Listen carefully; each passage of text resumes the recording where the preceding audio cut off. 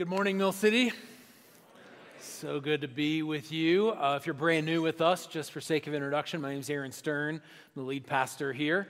And I want to also welcome everybody joining us online. Can we give a big warm welcome for those joining us on live stream? Yeah, we're so glad that you're with us wherever you find yourself around the world. Before we jump into the message today, I've invited my friend and part of our house, Reza, to join me in prayer. We're going to take a moment and we're going to pray for Iran. Many of you might know that there's a lot going on in Iran right now. 47 years ago, there was a revolution, and after that revolution came a lot of injustice. And throughout the years, different things have been tried, but recently a woman was killed for not wearing a head covering properly, and there has been a bit of an uprising. We want to take a moment and pray for the Iranian church, to pray for the people all throughout Iran. And so Reza was born there and is a great friend of mine and a part of our house. So grateful for you. And so we just want to take a moment and pray. And I want to encourage you this. Don't just listen to him pray, okay? Join him in prayer, which can sound like amen or yep, all right, or whatever, but just let's pray together, even though he's leading us in prayer, all right? Thanks so much, Aaron. Thanks for thinking of this and standing in whatever that word is. English is my second language, so I don't know. Solidarity, there you go. Well, hey, I'm gonna pray, and I'm gonna pray the first part in Farsi, and so my Farsi is kind of rusty, but y'all don't know, so it doesn't matter. So I'm just gonna pray, and then I'll finish up. I'll pray in English so we can agree together. خدای بزرگ مرسی که اینجا هستیم با هم دیگه. مرسی که اینجا ما میشینیم ما میدونیم که شما با آدمای ایران هستی. مرسی برای اون خانوما که فقط میخوان آزاد باشن. این خانوما با اون مردا که اونجا هستن ما میپرسیم که شما لطفاً بیا کمکشون بکن. ما هممون کمکتون میخوایم. ما اینجا نشستیم توی فورت کالینز نشستیم اینجا ما فقط میایم به شما میپرسیم آقا خدای بزرگ لطفاً کمک بکن اون آدما رو. به اسم مسیح. Father God, we thank you so much for this opportunity to stand in the gap. Lord, to stand here and to know that, God, that all of your children matter deeply to you. No matter what ideology they belong to or what culture they were brought up in, Lord, we are a beautiful tapestry made in your image. Yes, so I thank you, Lord, that you stand with your image bearers, that Emmanuel, you are with us. And we ask specifically, God, that you would intervene into the violence, into the senseless violence.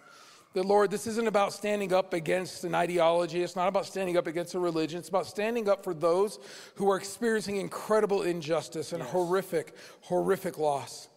And so I pray for your power, for your Holy Spirit's power. I pray specifically for the students that are uprising. I thank you for those young people. I thank you, Lord, for the men. And I thank you right now specifically for the women who are leading the charge in so many ways in our home country. I thank you for the church that is growing rapidly by the power of your Spirit through the powerful leadership of the women underground. And I thank you, Lord, as we recognize that even as your church is growing because of the leadership of the women, we also know that it's the women who are being attacked. So, Father, we want to be aware to the spiritual forces that are at work. We ask that you would empower and embolden the people. Lord, you would bring help and a cease to all the violence. And that, Lord, your name, Jesus, would reign supreme, not just in our hearts, but in this world. Yes, in Jesus' name, amen. Amen. Thanks, Amen. brother. Thank you. Thank you.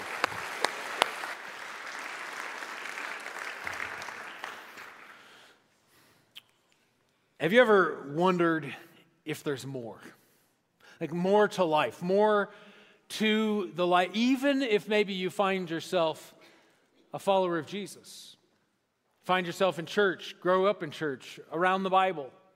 But find that, okay, life is good, but it lacks the richness or the depth or the fulfillment that you hear Jesus talk about or believe is truly available, and wondering where it's at. We're in our final approach in our descent of the end of the Sermon on the Mount, which is found in Matthew chapter 7. For several months now, we've gone through Matthew 5, Matthew 6, and now Matthew 7. And in these last few weeks and in the end of the Sermon on the Mount, Jesus ends with a series of warnings. And these warnings are to keep us from going off track, getting distracted, or maybe keeping his teachings at arm's length and thus not experiencing the fullness of what he's talking about.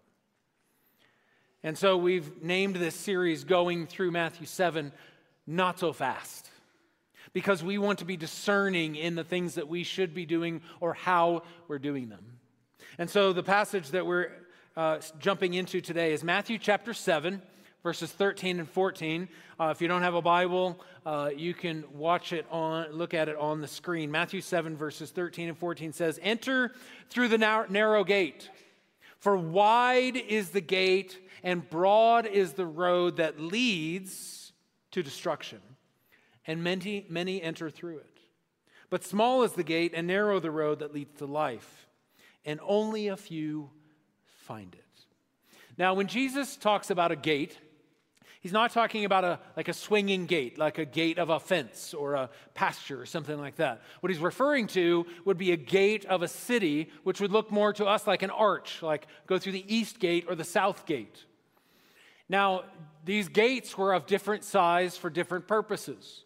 Some gates were very large. They led up to maybe the royal palace or something like that. And so as a result, they'd be big enough for horses to go through, for large amounts of things. One particular gate might be the right gate to go through in order to bring a horse-drawn something, in order to bring a load of something into the city, which you couldn't do going through another gate of the city. So some gates you could bring everything through it, and other gates you couldn't. You couldn't bring a horse through it, or you couldn't bring these extra things through it. And Jesus refers to not only gates, but also to a road. And when he's referring to a road, he uses the Greek word hodos. The Greek word hodos means the literal road or the literal path, the way in which you would walk. But Jesus is using that actually as a word picture for a way of life. Not just a particular road, but the way of life, a lifestyle, not just what you do, but how you do it, the way in which you live it out. In this particular passage, he's contrasting both wide and small. He contrasts broad and narrow, which can also be translated easy and hard. He contrasts destruction and life, and he contrasts many and few. Now, in this passage, it's an invitation to choose one or the other. You can go this way or you can go that way. Which one are you going to choose? Now, in our world, you might be responding, whoa, Jesus, not very PC to say there's one way. I mean, come on, Jesus, you need to do some, Zen meditation or something and realize there's so many options. But this theme is not just a theme of Jesus, it's a theme we find all throughout Scripture. If you go to the very beginning of the Bible in Genesis, God creates his perfect and beautiful world, and he creates humans as the crown jewel of his creation, puts them into the garden, and he gives them a choice. He says, you can eat of the tree of life, you can eat of these trees, but you cannot eat of this one tree, the tree of the knowledge of good and evil. He gives them a choice, one or the other. One's gonna be great, the other one's not. They, of course, choose the tree of the knowledge of good and evil, and as a result, experience and bring death into the world. God, out of his love and care and delight in his creation, says, I'm not going to leave it this way. So he initiates a rescue plan. And in that rescue plan, in particular, is to begin with a family. And so he gives this family guidelines and rules and regulations on how to live to reflect God into the world. We have the 10 Commandments, and then we have hundreds and hundreds of other rules or guidelines, sacrifices, and all these other things. And Moses is the one who brings and communicates that to the people. Well, after going through all those specifics, at the end of Deuteronomy, this is what Moses says. This day I call the heavens and the earth as witnesses against you, that I have set before you life and death, blessings and curses, one or the other. Jeremiah does it in Jeremiah chapter 21, where he speaks on the behalf of God and is encouraging the people, leave this city or stay in this city. If you do one, it's going to lead to death. If you do the other, it's going to lead to life. And Jesus is picking up that theme here again in the Sermon on the Mount. What I have presented to you, my teachings that we've gone through now for the last several months, that he went through on this hillside on this particular day, if you embrace them, it will lead to life. If you don't, it will lead to destruction. So a couple of things that Jesus is saying here in this particular passage. First one, the way of Jesus is not easy. Now, don't confuse accessibility with ease, because the message of Jesus is exceptionally accessible. But just because it's accessible does not mean that living it out is easy.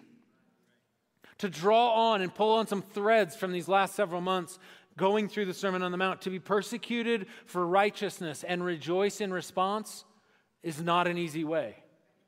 To bless those who curse you is not an easy way. To be generous when you might want to hold on and be tight-fisted, to not hold on to things but instead be generous and tithe is not an easy way.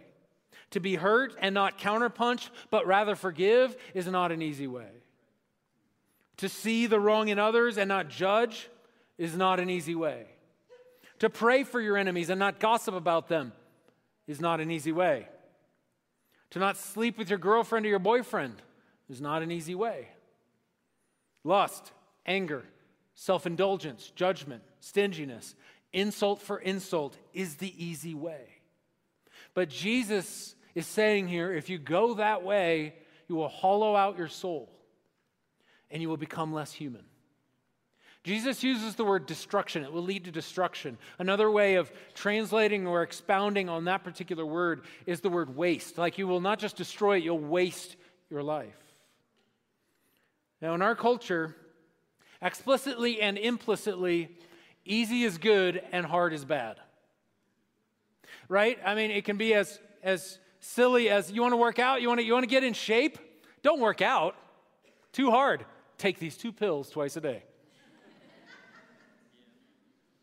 Or, I need to have a difficult conversation with this person in order to make peace.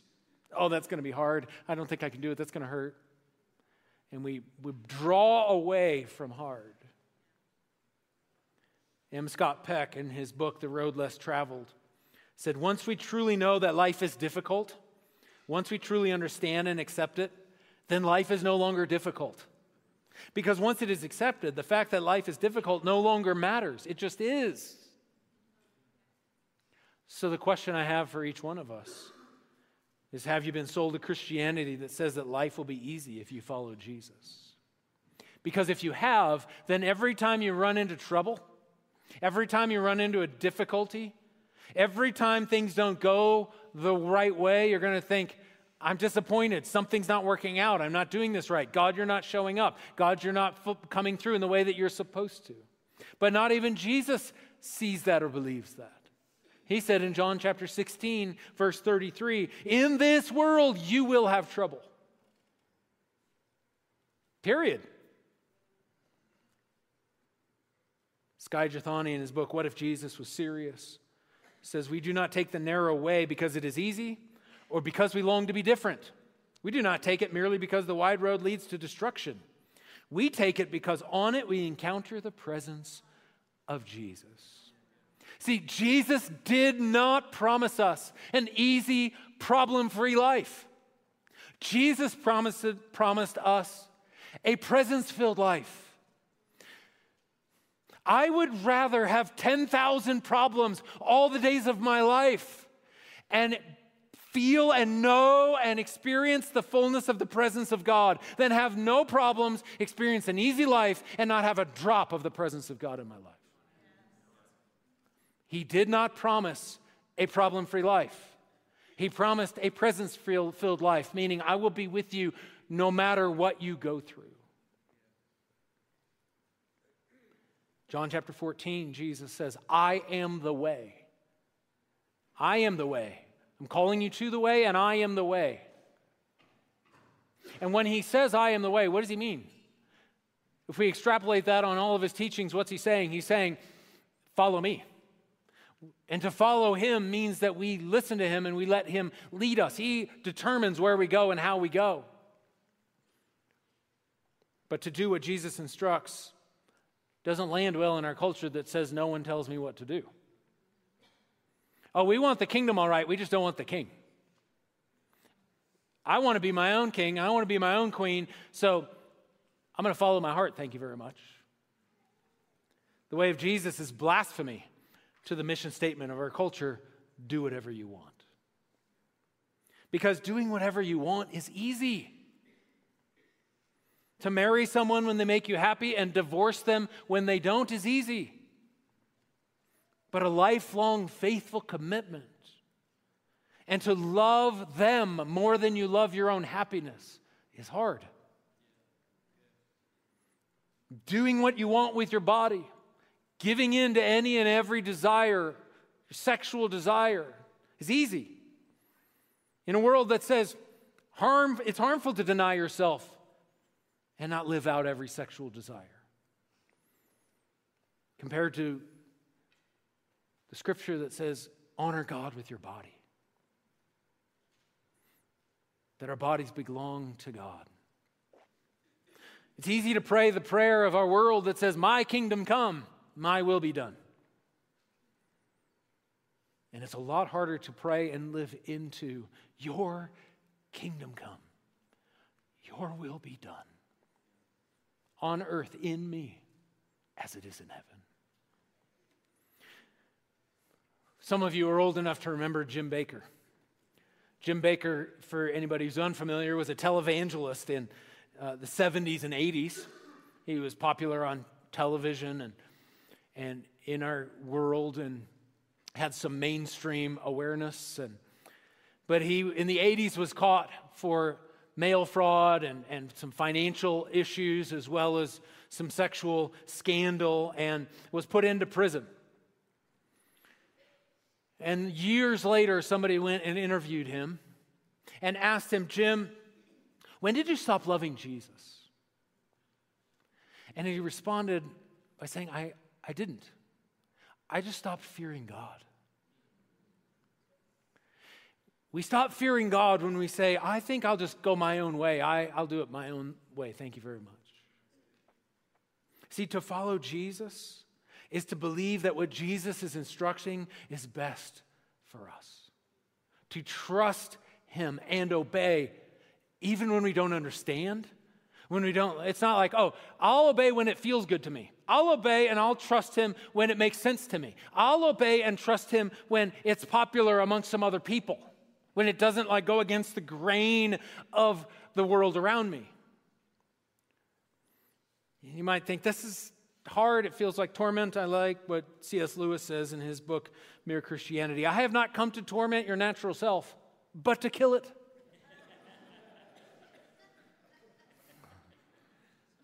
Which lines right up with what Jesus says in Luke chapter 9, verse 23. Whoever wants to be my disciple, become like me, be my apprentice, must deny themselves and pick up their cross daily and follow me. Pick up your cross daily. What does that mean? Die every day. See, this passage that Jesus is talking about here in Matthew 7 is not a one-time passage. Like, enter through the narrow gate once. He's actually saying, you need to enter through the narrow gate every day. This isn't just I'm going to put my trust in Jesus and follow you once and then I'm good and I hope some other people. No, every day, die to myself, which means the way of Jesus is not easy. Jesus is also saying here that the way of Jesus is not popular. Jesus stands against any idea that you can go with the flow, allowing the crowd to set the pace and the direction of your life. If you noticed in marketing these days, whether it's on a billboard or on a product or on a television ad or whatever, it might say like best selling, or it might say most watched, or the number one brand. What are they trying to communicate? Millions of people can't be wrong. And so go with what's popular. We actually have kind of a built-in desire in some form or another to go with what's popular because we think of being part of the popular crowd is to be accepted. And we also, especially in our day and age, have fallen into the idea that popularity equals legitimacy. It used to be that character meant legitimacy. Now it's like, oh, we listen to somebody because they're popular. They have a lot of followers. All these followers can't be wrong about who they're listening to. But Jesus is saying and calling us to an unpopular path. See, we've been formed by consumer culture and shaped by a tradition of Christianity that strives for popularity and broad acceptance. I think it's important that we, as followers of Jesus, don't whine that we might not be the popular kid anymore. That we're not upset that we're not at the big boy table anymore. And I say that specifically in relationship to a country that is becoming more and more secular. And perspectives on Christians or the way of Jesus is less and less widely accepted. As a result,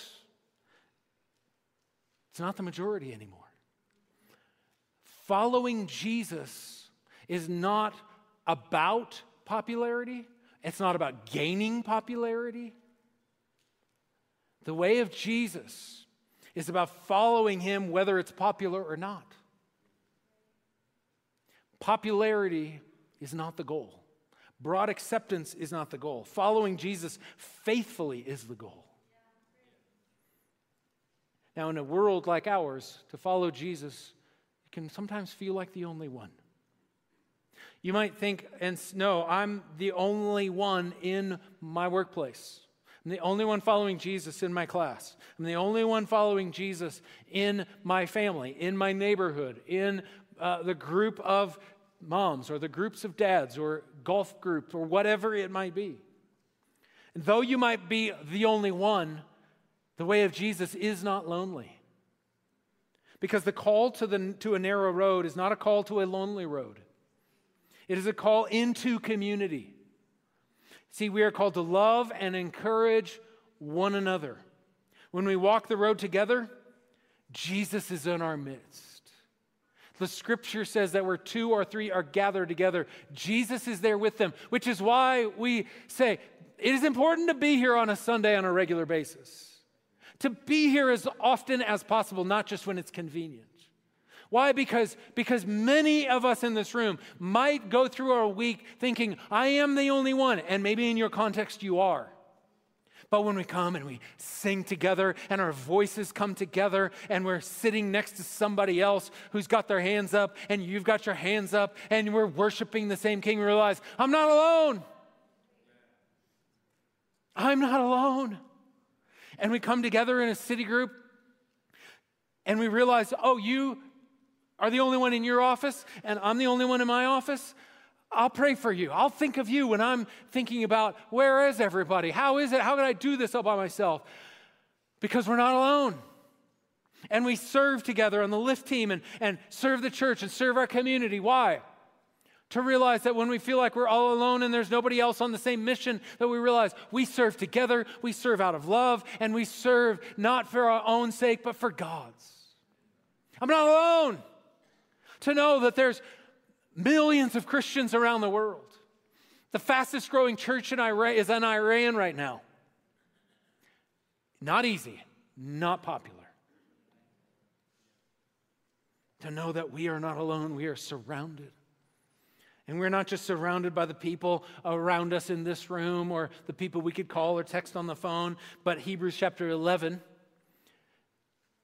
talks about all of these people, specifically in the Old Testament. It gives a list, and it includes Noah, who built an ark out of holy fear surrounded by a culture that laughed at him. Or talks about Abraham, who followed God even when he didn't even know where he was going. It talks about Jacob, and it talks about Isaac, and it talks about Moses, and all the ways in which they followed God because they trusted him.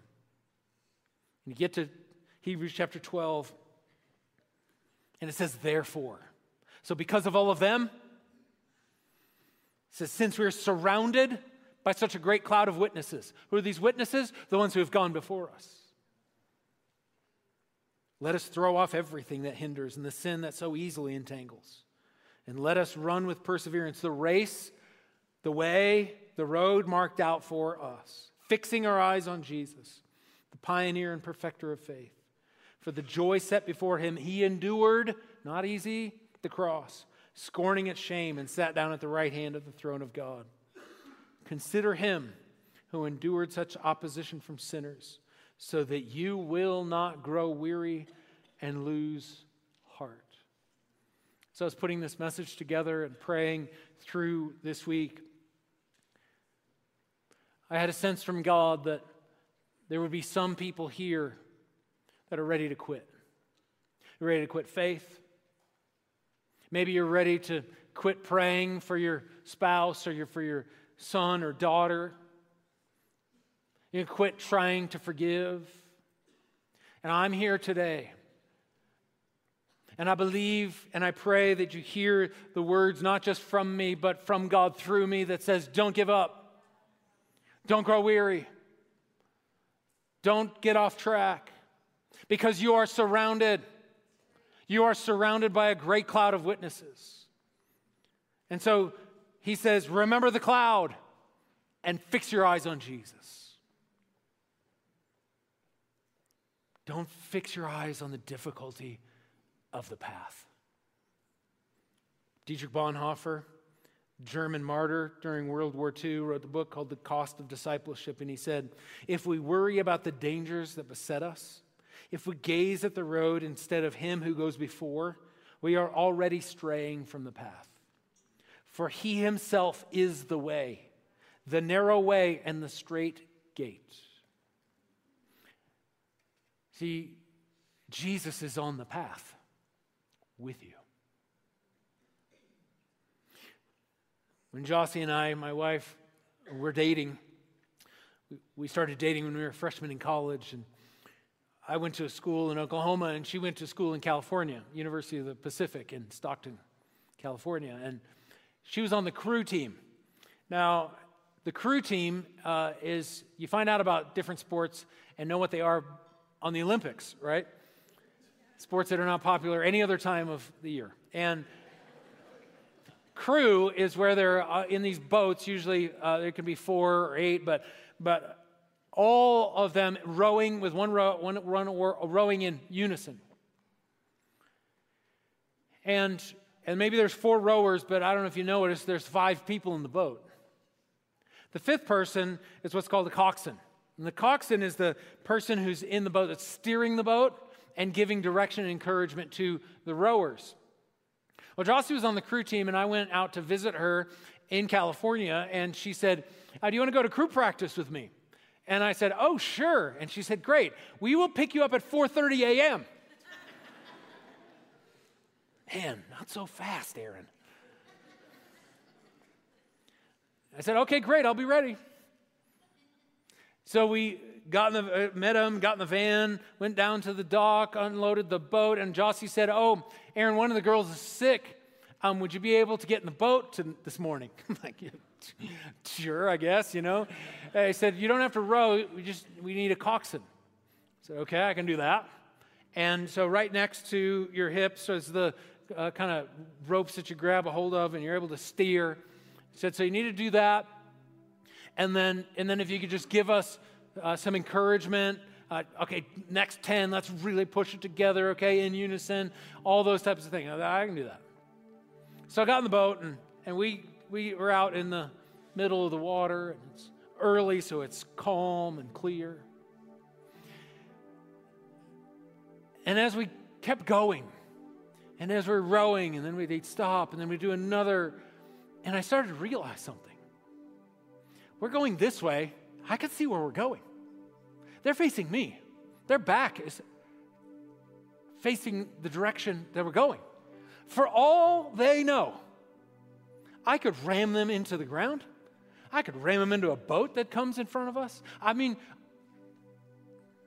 if they try to say, well, I'm going to look, I want to make sure, we're going off course. Things aren't going to go well. You can't do this. And so they had to trust me. And they fixed their eyes on me, trusting me that I was going to lead them in the way they needed to go. And that's what Jesus is calling us towards. Calling us towards fixing our eyes on Jesus. And saying, it doesn't matter if the road is bumpy. It doesn't matter if it's steep. It doesn't matter if it's flat. It doesn't matter if there's thorns or rocks. It doesn't matter. Because I'm not fixed on that. I'm fixed on Jesus. And I'm trusting him to carry me through and take us to where we need to go. Every week we have a weekly practice, something for each one of all of us together to practice, as a way of formation, as a way of living into the reality of what we're talking about. And so I want all of us every day this week, whether it be in the morning or whenever, if you would take a moment, sit down in a moment of silence and solitude, maybe for a couple of minutes, and in that moment, think of fixing your eyes on Jesus. Like, what does it look like to just gaze on the beauty of Jesus, the one who gave his life away, was willing to do the hard, was willing to go the unpopular route, was willing to sacrifice his own life, to truly die. Just sit and fix your eyes on the power and the glory and the beauty of Jesus. This isn't just a mental assent. Yeah, I believe he's beautiful. This is to fix our eyes, lock eyes with the King, to lock eyes with the one who is above all, who is Lord, who is leading us, who leads us into the fullness and depth and richness of the kingdom of God.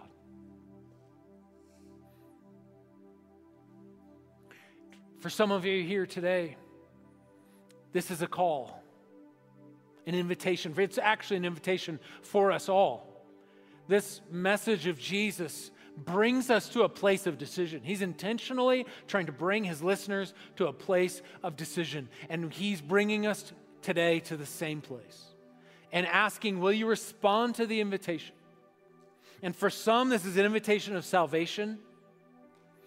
And maybe you're in that place today. Maybe you've never been in church before, or first time in a long time. And the invitation is to enter through the narrow gate, to say yes to Jesus, to his way. For him to say, you know what, that's not going to fit through the gate. You didn't have to leave that. To surrender your life, to make him Lord, to say, Jesus, you're Lord of my life. If you are in that place and ready to cross the line of faith and respond to that invitation, will you just say under your breath, Jesus, I give you my life. Jesus, you are Lord. Which is to say, I want to follow you. You're Lord and no one else is. But this is also an invitation for ongoing apprenticeship to Jesus. This is not a one-time entrance, it's a daily entrance. To daily say, Jesus, your Lord. And the scripture says, Jesus says, enter through the narrow gate.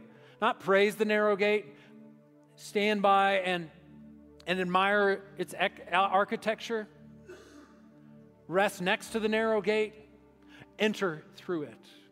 See, Jesus is saying, don't keep my teachings at arm's length because it will impact the fullness and the depth of the life of the kingdom of God.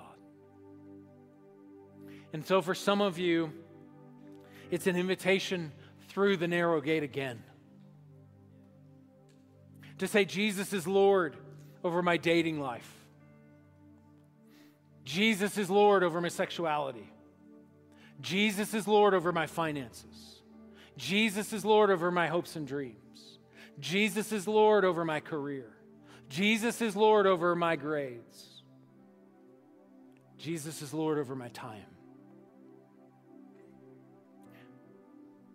And so we surrender.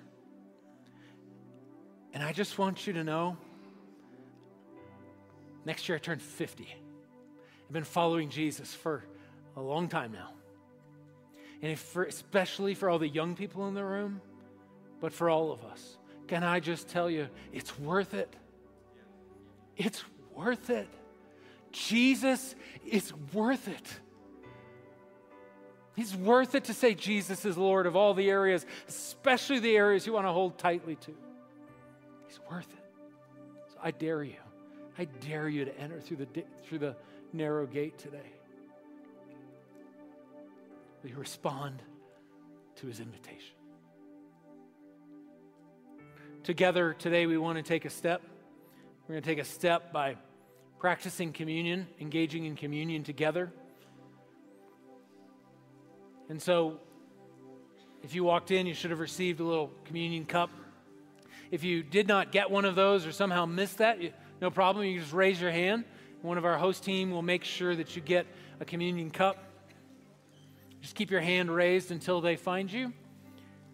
We practice what we call open communion, which means that if you're a follower of Jesus, even if you just said a moment ago, Jesus, I give you my life, we encourage you to participate in communion with us. We believe that communion is not about belonging or being a member of one particular church, but about belonging to the family of God.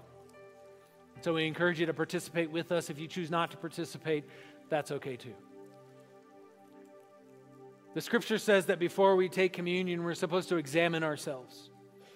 And so we're going to take about 30 seconds, and music's going to play softly, and I just want you to open your heart and your life to Jesus and give him the ability, give him permission to examine every area of your heart and life. And it's not just about examination, but then it's about confession, that we would confess that which is brought to the surface. Maybe it's about an interaction. Maybe it's about a way that you're looking for the wide road and have traveled the wide road and not through the narrow gate. Whatever it might be, would you just take the next moment, offer those things to God, repent, turn towards him?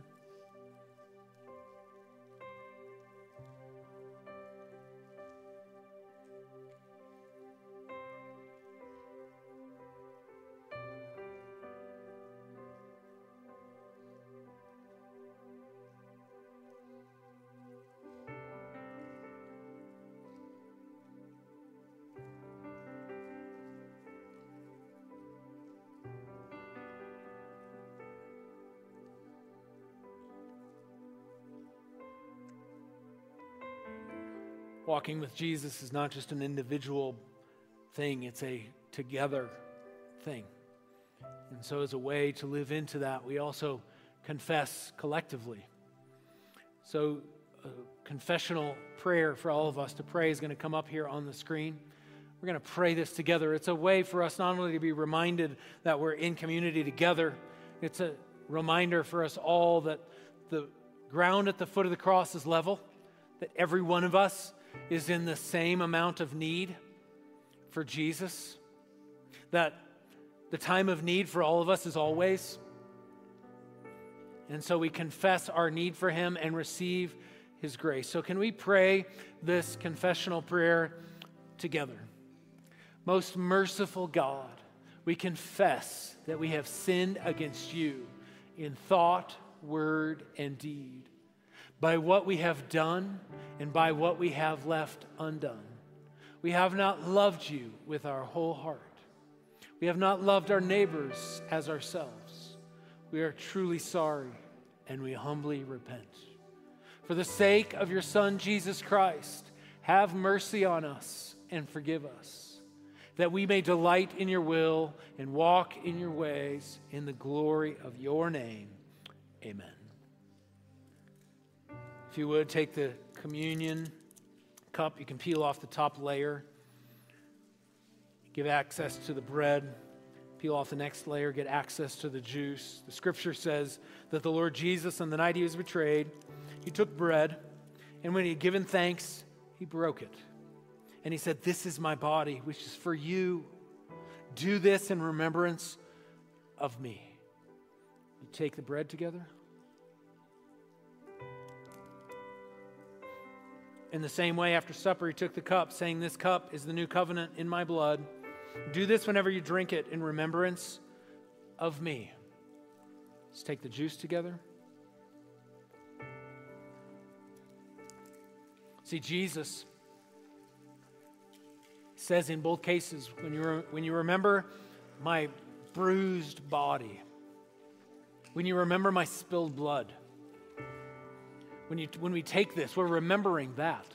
We're remembering that Jesus didn't take the easy way, didn't take the popular way, and even found himself on the cross. Why, God, have you forsaken me alone? So that we never would be. So we remember the sacrifice of Jesus so that we can take the narrow road, because we cannot do it on our own, but we do it by the power of the Spirit given to us. And so, Father, we thank you for your spilled blood through your Son, Jesus. Jesus, we thank you for your willingness to go to the cross, to live out your kingdom come, your will be done. Not my kingdom come, my will be done. And so, Holy Spirit of God, I pray that you would enable us by your Spirit to live into that reality just as Jesus did, so that we might be people of love, sacrificially giving our lives away, not doing what's easy, not doing just what we want, but doing even what is difficult, even at the cost of ourselves. Jesus, we need you. Help us to enter through the narrow gate. This we pray in the name of the Father, the Son, and the Holy Spirit. And everybody said, everybody said, everybody said, everybody said, everybody said,